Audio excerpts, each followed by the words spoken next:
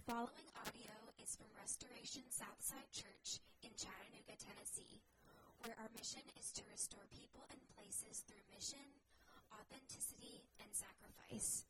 For more information, visit restorationsouthside.org. The scripture reading for this morning is from Isaiah chapter 9. But there will be no gloom for her who is in anguish. In the former time he brought into contempt the land of Zebulun and the land of Naphtali. But in the latter time he has made glorious the way of the sea, the land beyond the Jordan, Galilee of the nations. The people who walked in darkness have seen a great light. Those who dwelt in a land of deep darkness, on them has light shone. You have multiplied the nation. You have increased its joy. They rejoice before you, as with joy at the harvest, as they are glad when they divide the spoil. For the yoke of his burden and the staff for his shoulder, the rod of his oppressor, you have broken as on the day of Midian. For every boot of the tramping warrior in battle tumult, and every garment rolled in blood, will be burned as fuel for the fire. For to us a child is born, to us a son is given, and the government shall be upon his shoulder, and his name shall be called Wonderful Counselor, Mighty God, Everlasting Father, Prince of Peace. Of the increase of his government and of peace there will be no end, on the throne of David and over his kingdom, to establish it and to uphold it with justice and with righteousness from this time forth and forevermore. The zeal of the Lord of hosts will do this. Thanks, Ray. Good morning. For those of you who are new here, my name is Jared Huff, and I'm on staff here at Restoration Southside. And we're delighted that you're with us here this Advent as we celebrate. Advent means coming. We celebrate the Lord's coming at Christmas, and we're going to be walking through these 4 titles that we have named for Jesus. Last week, Ben talked about Wonderful Counselor. Then we'll do today, Mighty God and Everlasting Father, and then we'll do Prince of Peace. These 4 very special titles that come to Israel. Now, to give you some backdrop to what's going on here in this text is essentially Israel is being told you've messed up too much. You've taken it too far. And God is going to use Assyria to come in and discipline you, punish you for your idolatry, for your evil ways. That's why there's this darkness, this heaviness to the passage. And just as he's delivering the hardest of the news about the fact that their worst enemy will get to carry them out of their home that they longed for forever. For so many thousands of years, they're hearing this news. The bad news comes to an end because of the good news of this baby. And that's what this text is about. Darkness, feeling so heavy and wearisome, and yet light breaks in.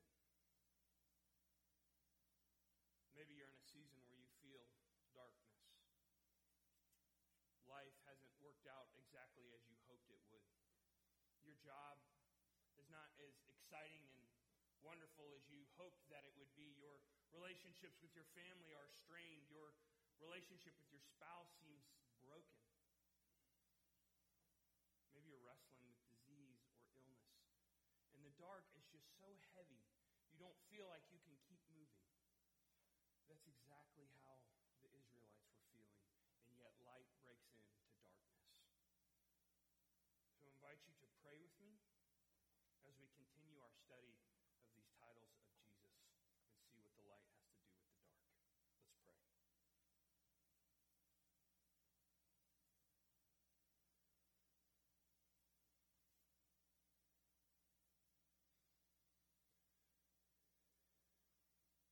Lord, would you have mercy on me, a sinner? And thank you for your word and your Holy Spirit, and I ask that you would pour out your Spirit on us through your word. As sweet of a time of year it is, it's also heavy, where we remember the ones who aren't with us anymore. We remember the shattered relationships. We remember the bad habits and the addictions set down, we remember that Christmas just isn't what we want it to be. And I'd ask that you would make light and bright our hearts amidst this darkness. We need you. It's in Jesus' name that we pray. Amen. When my siblings and their kiddos gather, we always play hide and seek. We just did this a week or so ago with Thanksgiving. We had my brother and his 3 kiddos come into town, and Caroline, his oldest daughter, looked at me and said, when are we going to play hide and seek? We need to play hide and seek. It's this very sweet tradition, and now the kids have kind of caught it. And so we spread out in my house. We send somebody back to the guest bathroom, close the door. They're supposed to count to 60. Sometimes it ends up being like 42 because the kids cheat. But they count and everybody scatters. In the first couple of rounds, we play with the lights on. And so basically, as soon as they say, ready or not, here I come, they walk out and they're like, I see you behind the chair. I see you behind the cushions in the couch. Yes, I see you right here in the closet. And the game's over very, very quickly. But we're all having a good time and it's fun. Then after we do a few rounds of that, we turn off all the lights in the house, except the finder is allowed to use an iPhone with a light on it. And so they'll walk around, and it takes a little longer. You walk a little slower when it's totally dark. And you go to most of those same places, and you shine the light, and slowly you begin to see the people, and then we make it through that round. Well, this last round is what we did, Aaron used to do growing up, and they would put everybody in the same room. So it's our playroom. Imagine like a large living room. So there's 10 of us all in this large living room, this large playroom, and we turn off all the lights. We close all the shades. It's pitch black in the room. I'm the finder. I have to give them time and then come back, and there's no light at any point during the game. All the people are in one room. The round took 20 minutes. I was just shuffling. You're so terrified someone's going to grab your leg. And I was just shuffling through the room, and at first you check the outsides of the room, and then you start reaching up above you, kind of terrified that someone's just going to jump on you.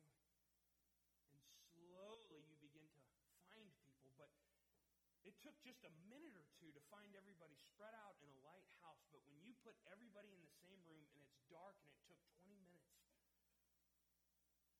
I had found everybody but my nephew James, and it took 10 minutes all on his own, and I said, I'm not giving up. I'm going to find him. And it took forever. I started to wonder if the game was ever going to come to an end. Because when all you see is darkness, you start to think, I don't know what's next. It's too much. I finally find him. He was at the center of the room, moving around a coffee table, and every time I'd get close, he would move around, which I maintain to this day is cheating, but whatever. When you're in the dark, you get this sense of you don't know what's coming next. You don't know what to do next. And that's absolutely where we find the Israelites in this text. There's darkness. Did you hear it in the text? Listen, again, there will be no gloom for her who is in anguish. In the former time he brought into contempt the land of Zebulun and the land of Naphtali. But in the latter time he has made glorious the way of the sea, the land beyond the Jordan, Galilee of the nations. The people who walked in darkness have seen a great light, and those who dwelt in a land of deep darkness, on them light has shone. You see, these people were walking in great darkness. They were supposed to be God's special people to bless the whole world, and instead they've disobeyed. They went and found idols. This special land, do you remember the land that they were taken from out of Egypt, and to come and have their own land, they were going to have it taken from them because of their sin. They were going to have it taken from them by one of their worst enemies. And even God was admitting to them that this is punishment for the way that they've been acting. So these people are experiencing darkness all around. Friends, that's what Christmas can feel like for so many of us. It's just darkness. You don't know where to step. You don't know what to do next. for you it's struggling with infertility and you don't know if you're ever going to have a baby. Maybe for you it's experiencing the after effects of the death of a loved one. And you don't know how Christmas is ever going to feel the same. Maybe you battle with chronic pain and just like wandering in the darkness, you don't know what's next. You don't know if it will ever go away. Maybe for some of you it's financial brokenness and you experience this darkness by not knowing what Christmas for your kids is going to look like. Maybe it's mental illness. And those moments of depression and anxiety that you think there's no chance they're ever going to lift. Am I ever going to feel happy again? For all of us, it's those shattered dreams. Those things that we thought were going to be so good, we thought were going to bring so much joy, and ultimately, it feels like darkness. And we don't know if the darkness is ever going to lift. Isaiah 8:22 says it like this, "Then they will look toward the earth and see only distress and darkness and fearful gloom, and they will be thrust into utter darkness." Friends, do you feel that this season? I know some of you do as individuals. I know we feel it as a church. We've had people pass away that are close to us. We've had building contracts fall through. We've had fatigue and illness in our church. And it feels sometimes like darkness and gloom. And then there's this baby. This baby that's supposed to come as mighty God. How are we supposed to make sense of that when we're wandering around in the dark? Maybe we experience mighty God as powerful and mighty, but just not that interested in us. Maybe he is mighty, he's just not for us. Maybe it's casually not thinking about the fact that God is mighty, because if he was mighty and he really cared about me, why wouldn't he fix my life? You think it would be fun to think about a mighty God, but the problem is you have to have hope that that might, that strength is for you. That is somehow serving a mighty God is going to pay off in your favor. And I assure you that Israelites, as they're hearing this news, that they're going to be carried off, that they're going to lose their heritage, their land, their hope. They feel like they're in utter darkness. And a mighty God feels very far away from them. If you're honest in your own heart right now, where does a mighty God feel very far away from you? One of the most famous commentaries on this text says this.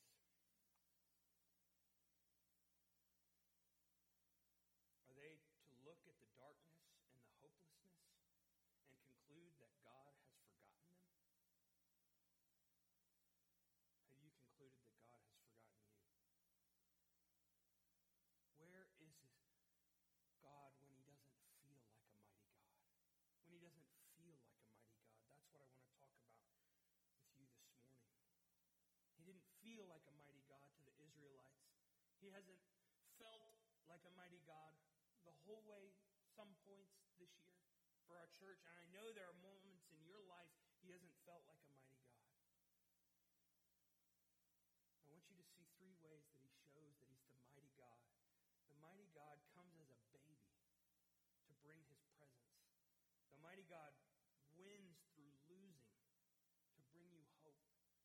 The mighty God chooses the unlikely to show you grace. The mighty God comes as a baby to bring presence.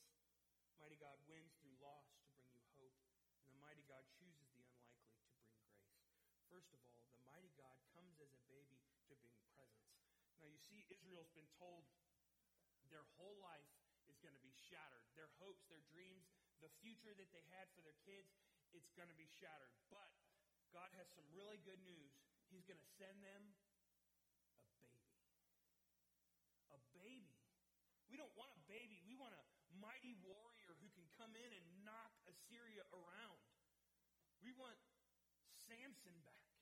We don't want a baby. Why would he choose a baby? Look in verse 6. For to us a child is born, for to us a son is given, and the government shall be upon his shoulder. You see, God comes as a baby, and the reason that's supposed to bring you encouragement is that he comes to bring his presence. He comes himself. God does not sit far off and see all the problems of the world, all the problems in your heart and in mine, and say, hey, I'm going to send somebody down there to deal with that. I'm going to go get somebody strong and powerful, and we're going to deal with that. He comes and says, if you have problems, I'm going to take them on my own. Your problems are now my problems. The mighty God comes to bring his presence. Tim Keller said this, if Jesus Christ is really mighty God, you can't just like him. If the baby born at Christmas is the mighty God, you must serve him completely. My sister Sarah just had a baby this past week. The baby came abruptly and in an emergency C-section way, and everybody was so terrified for her and terrified for her baby girl. We were praying and concerned and wondering, and the reason that it was is because a baby is so vulnerable. A baby is so vulnerable, it's so helpless. And if something goes wrong in the delivery, if something goes wrong at home or in the emergency room, that's it. You see, a baby is so vulnerable and helpless. And yet God chooses to send his son, the one who made the heavens and the earth, the one who spoke into being creation, the one whom all things hold together. He sends him as a baby, helpless and weak and vulnerable. And the reason that he does that is so that you would understand that he understands just how difficult things are for you. He knows what it's like to feel weak. Do you feel weak? He knows what it's like to feel helpless and vulnerable. Do you feel helpless and vulnerable? He sends a baby so that you would know how much he gets your own vulnerability, your own helplessness. If he sent a hero or a warrior in that sense to come for us, we would think, wow, that is really powerful, and that person doesn't know my life.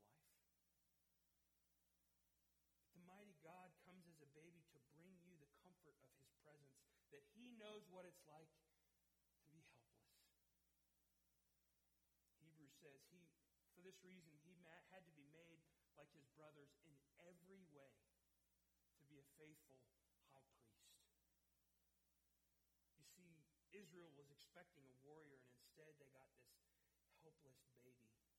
But the baby is to bring comfort, that God knows what it's like to be vulnerable and helpless. And so when you feel vulnerable and helpless, know that you're not alone.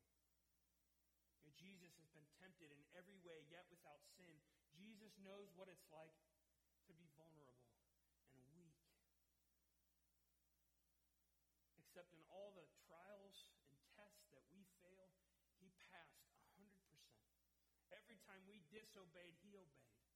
Every time we lost hope and faith, he clung to hope and faith in his Father. All of the sin that we ran to, he ran away from.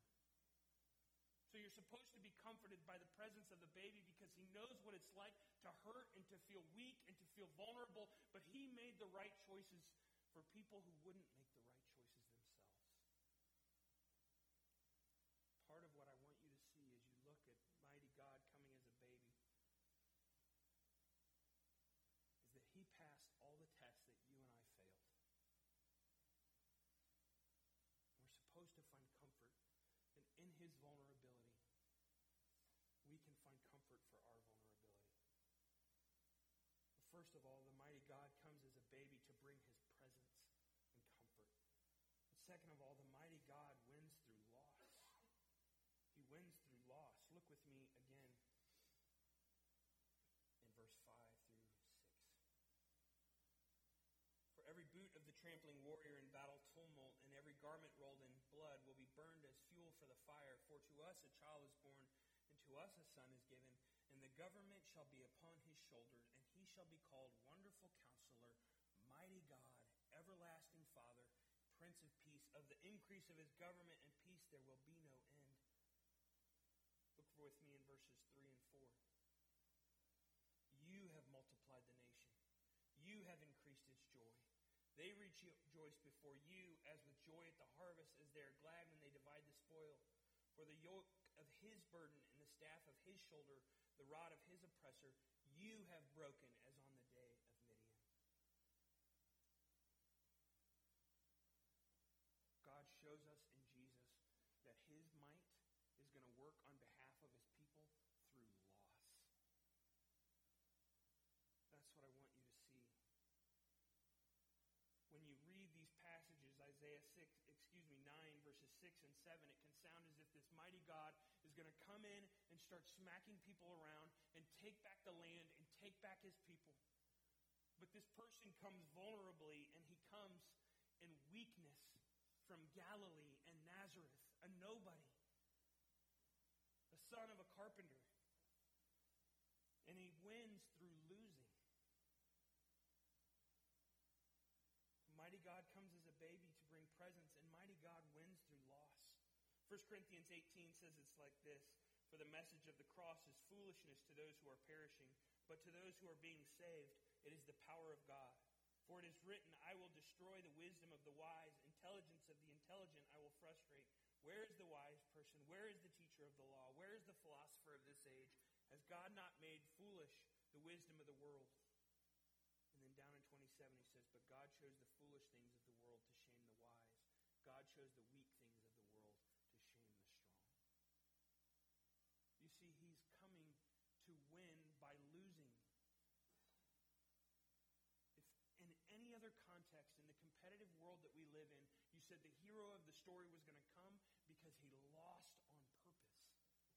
That is not a hero we would cheer for. In 2 Corinthians 12, it says this: 3 times I pleaded with the Lord to take it away from me, but he said to me, my grace is sufficient for you, for my power is made perfect in weakness. Therefore I will boast all the more gladly about my weaknesses, so that Christ's power may rest on me. This mighty God, the God of angel armies, the God of victory, becomes their warrior, and he loses.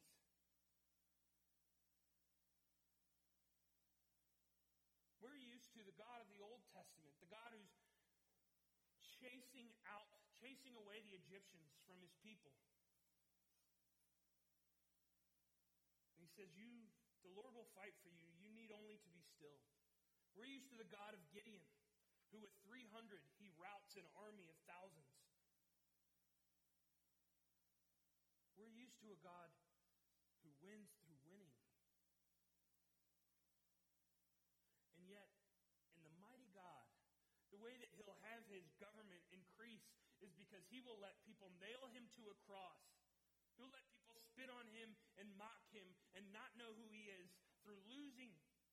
Through faithful people scattering in the dark, he will win through losing.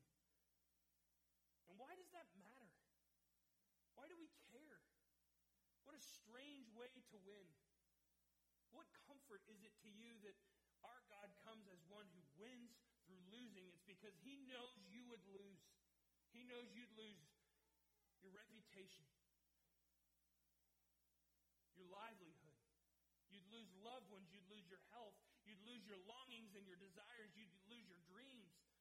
And at that point, you could conclude that I'm wandering around in the dark and I don't know what's next. I don't know what's coming at me. But all I know is that I'm losing, and at that point you're supposed to understand it's the losses that God brings into your life that ultimately draw you near to Jesus. Just as he lost, you too will lose. One of my favorite texts in all of the Bible is in Revelation, when it's showing Jesus, finally Jesus conquered over all the nations and all the sin and all the suffering. And as it's showing in there, John has the honesty to speak up and say, then I saw in him the right hand of him who sat on a throne, a scroll with both sides writing on it with 7 seals. And I saw a mighty angel proclaiming in a loud voice, who is worthy to break the seals and open the scroll? Essentially what the scroll is, it's all of history. It's all of the galaxy's history. It's every hurt, every wound, every suffering, every sin. And they're standing there in heaven and they're looking for someone to open it to make sense of the wounds. And haven't you had losses that you said, no matter what, this is never going to make sense to me? And they're standing there in heaven and they're saying, who can make sense of all of this history? And listen to this verse. He said, but no one in heaven or on earth or under the earth could open the scroll or even look inside it. And John is honest here and he says, and I wept. And I wept. Because no one who was worthy to open the scroll or look inside, he's saying no one can make sense of this. So John weeps. And then one of the elders said to me, do not weep. See, the Lion of the tribe of Judah, the Root of David, has triumphed, and he's able to open the scrolls. So he turns to look to see Jesus, who can make sense of all of your pain and mine. And he says this, then I saw a lamb looking as if it had been slain, standing at the center of the throne, encircled by the 4 living creatures and the elders. Standing as if it had been slain. This is heaven, God. Why don't you clean that up? You've won. Now you can show him gloriously radiant. You don't have to show him like that anymore. But honestly, in heaven, when we turn to look, we see Jesus, the Lamb, standing as if it had been slain. And what that does is it dignifies your suffering. It says this is the kingdom of loss and suffering, and those who have lost and suffered are welcome here. Because look at the hero. He's standing as if he had been slain. You see, our God wins through being a baby. Our God wins through losing. And our God comes, lastly, as for a people we would not expect. Look in verses 1 and 2. But there will be no gloom for her who is in anguish. In the former time, he brought into contempt the land of Zebulun and the land of Naphtali. But in the latter time, he has made glorious the way of the sea, the land beyond Jordan, and the Galilee of the nations. So not only does God show that he's mighty by turning power on its head and coming as a baby, and God shows that he's mighty, that he can actually win through losing. He shows what kind of God he is by coming after Zebulun and Naphtali. Now, I know those words don't mean a ton to us, but you remember the 12 tribes of Israel? The 12 tribes are representative of the people of God, and it was Naphtali and Zebulun. They were the ones who immediately began to disobey God when they entered the promised land. They immediately picked up the Canaanite practices and joined in the idolatries. So here you see that the people who are most responsible for the judgment that is coming, for idolatry, that's where he says, I'm going to place the grace. And he does that for you and for me. In those places that you thought, if there is anything in the world that I'm ashamed of, it's this. And it's never going to get any better. And if you've ever seen God work, he takes grace and he puts it right in that spot. And says, not only am I going to heal you of this, I'm going to use you to encourage others through this. God places grace in the places that hurt the most, that have the most shame, so that he can bring healing to you and to others. That's what he's doing here. The gospel writers don't want us to miss this, so listen. And leaving Nazareth, this is Matthew 4, and leaving Nazareth, he went and lived in Capernaum by the sea, in the territory of Zebulun and Naphtali, so that what was spoken by the prophet Isaiah might be fulfilled. The land of Zebulun and the land of Naphtali, the way of the sea, beyond the Jordan, Galilee of the Gentiles. The people dwelling in darkness have seen a great light. For those dwelling in the region and shadow of death, on them a light has dawned. Do you see it? The shameful Zebulun and Naphtali is right where Jesus goes to launch his ministry. He says, whatever they have done to inherit God's discipline, they will now inherit his grace by no merit of their own. The last and most beautiful thing I want you to see of this is that God comes and subverts power. He uses loss to win. And he chooses to win for the sake of people who do not deserve it. He wins for the sake of people who do not deserve it. Tim Keller says this: in ancient times, when the oldest son always got all the wealth and the second or younger sons had no social status, how does God work? Through Abel, not Cain. Through Isaac, not Ishmael. Through Ephraim, not Manasseh. Through David, not his older brothers. At a time when women were valued for their beauty and fertility, God chooses old Sarah, not young Hagar. He chooses Leah, not Rachel, unattractive Leah, whom Jacob doesn't love. He chooses Rebekah, who can't have children, Hannah, who can't have children, Samson's mother, who can't have children, Elizabeth, John the Baptist's mother, who can't have children. Why, Keller says, over and over and over again, God says, I will choose Nazareth, not Jerusalem. I will choose the girl nobody wants. I will choose the boy everybody has forgotten. If you feel forgotten, if you feel pinned down by your darkness, if you feel like nobody wants you and that you're lonely and you're on your own, then that's exactly the kind of person that God comes for. He comes to subvert power. He comes to win through losing. And he comes to be the God of people that nobody else would have wanted. The commentator says this, and then we'll close. Ray Ortlund says, look at Jesus as the wonderful counselor. He has the best ideas and strategies. Let's follow him. As the mighty God, he defeats his enemies easily. Let's hide behind him. As the Prince of Peace, as the everlasting Father, he loves us endlessly. Let's enjoy him. As the Prince of Peace, he reconciles us while we are still his enemies. Let's welcome his dominion. Several years ago, there was a true story of a man named Gary Lutz. Gary has a sad story because he lost his wife to breast cancer. This happened later in life, so they have two sons together, and the sons and him are just trying to put their lives back together without his wife and their mother. They're trying to keep things moving forward. They're trying to not be pulled under by the despair and the trauma of losing her. So they pick up this new hobby together. They go into caves and they explore caves, and they've started to go throughout the southeast. And they wanted to go all over the country. It was the new thing that they would do together. Gary says he remembers specifically that as they were in one cave in Virginia, way into the back, he put down his bag so that he could squeeze in a little bit further, and he said even as he did it, he thought, I shouldn't have just done that. So he's in this new trout cave in West Virginia, and his headlamp goes out with his two sons. Turns around to find his bag, and it's almost as if it's disappeared. He said he tried to remain calm for the first day or so. He didn't want his boys to panic. And so now they're hungry and thirsty, and it's completely dark. It's pitch black.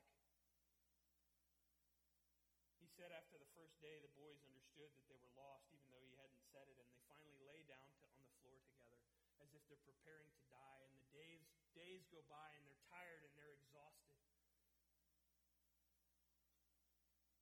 The boys began to ask their father what it would be like for them to die.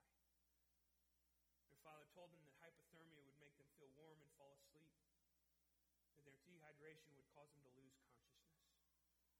And he said as he was preparing his boys to die, he just began to weep and said, I'm so sorry. I'm so sorry, sons. And the boys began to comfort their own father, saying, this isn't your fault. We were all in here together. He said the three of them were drifting in and out of sleep when all of a sudden Lutz heard someone calling Tim's name. Tim was his son. He said, thought it was my mind playing tricks on me. I just lay there and I didn't say a thing. It was Tim, my son, who sat up and started yelling. And I realized if he was hearing the same thing, it had to have been real. Then we all sat up and started yelling, and 15 minutes later, their 5-day nightmare ended as two rescuers approached. He said this, the lights on their hats seemed like a high beam coming from a shining in our eyes. And Lutz remembers, I didn't turn my head away. I looked at it. I loved seeing the light.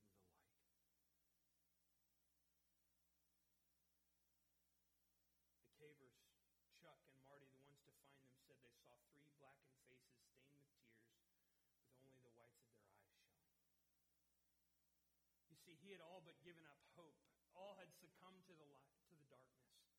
And then when he saw the piercing bright headlamps Instead of looking away or shutting his eyes, he looked straight at it. He said, I loved the light. And what Isaiah is calling the people of Israel to do and what we're called to do is amidst the darkness and brokenness of your life and mine, your December and mine, the hurt and the loss and the suffering and the struggle, despite all the darkness around us, we're supposed to train our eyes to stare straight at the light. The light that there's a God who has power that's coming for us, that he's going to subvert all the powers of this world, that he's going to win through losing and honor our losses. We're supposed to stare at the light. Friends, I encourage you, as things seem to get dark this December, remember who's come for you. Somebody who comes, wins through losing, and comes for a people that don't deserve it. If you're in this room and you feel like you don't deserve it, the light is coming for you. Let's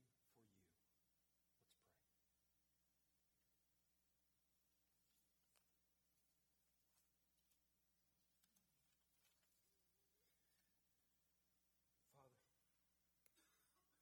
this young church has lost much already, and we as individuals have lost a lot. We take great comfort in the fact that you win through our losses.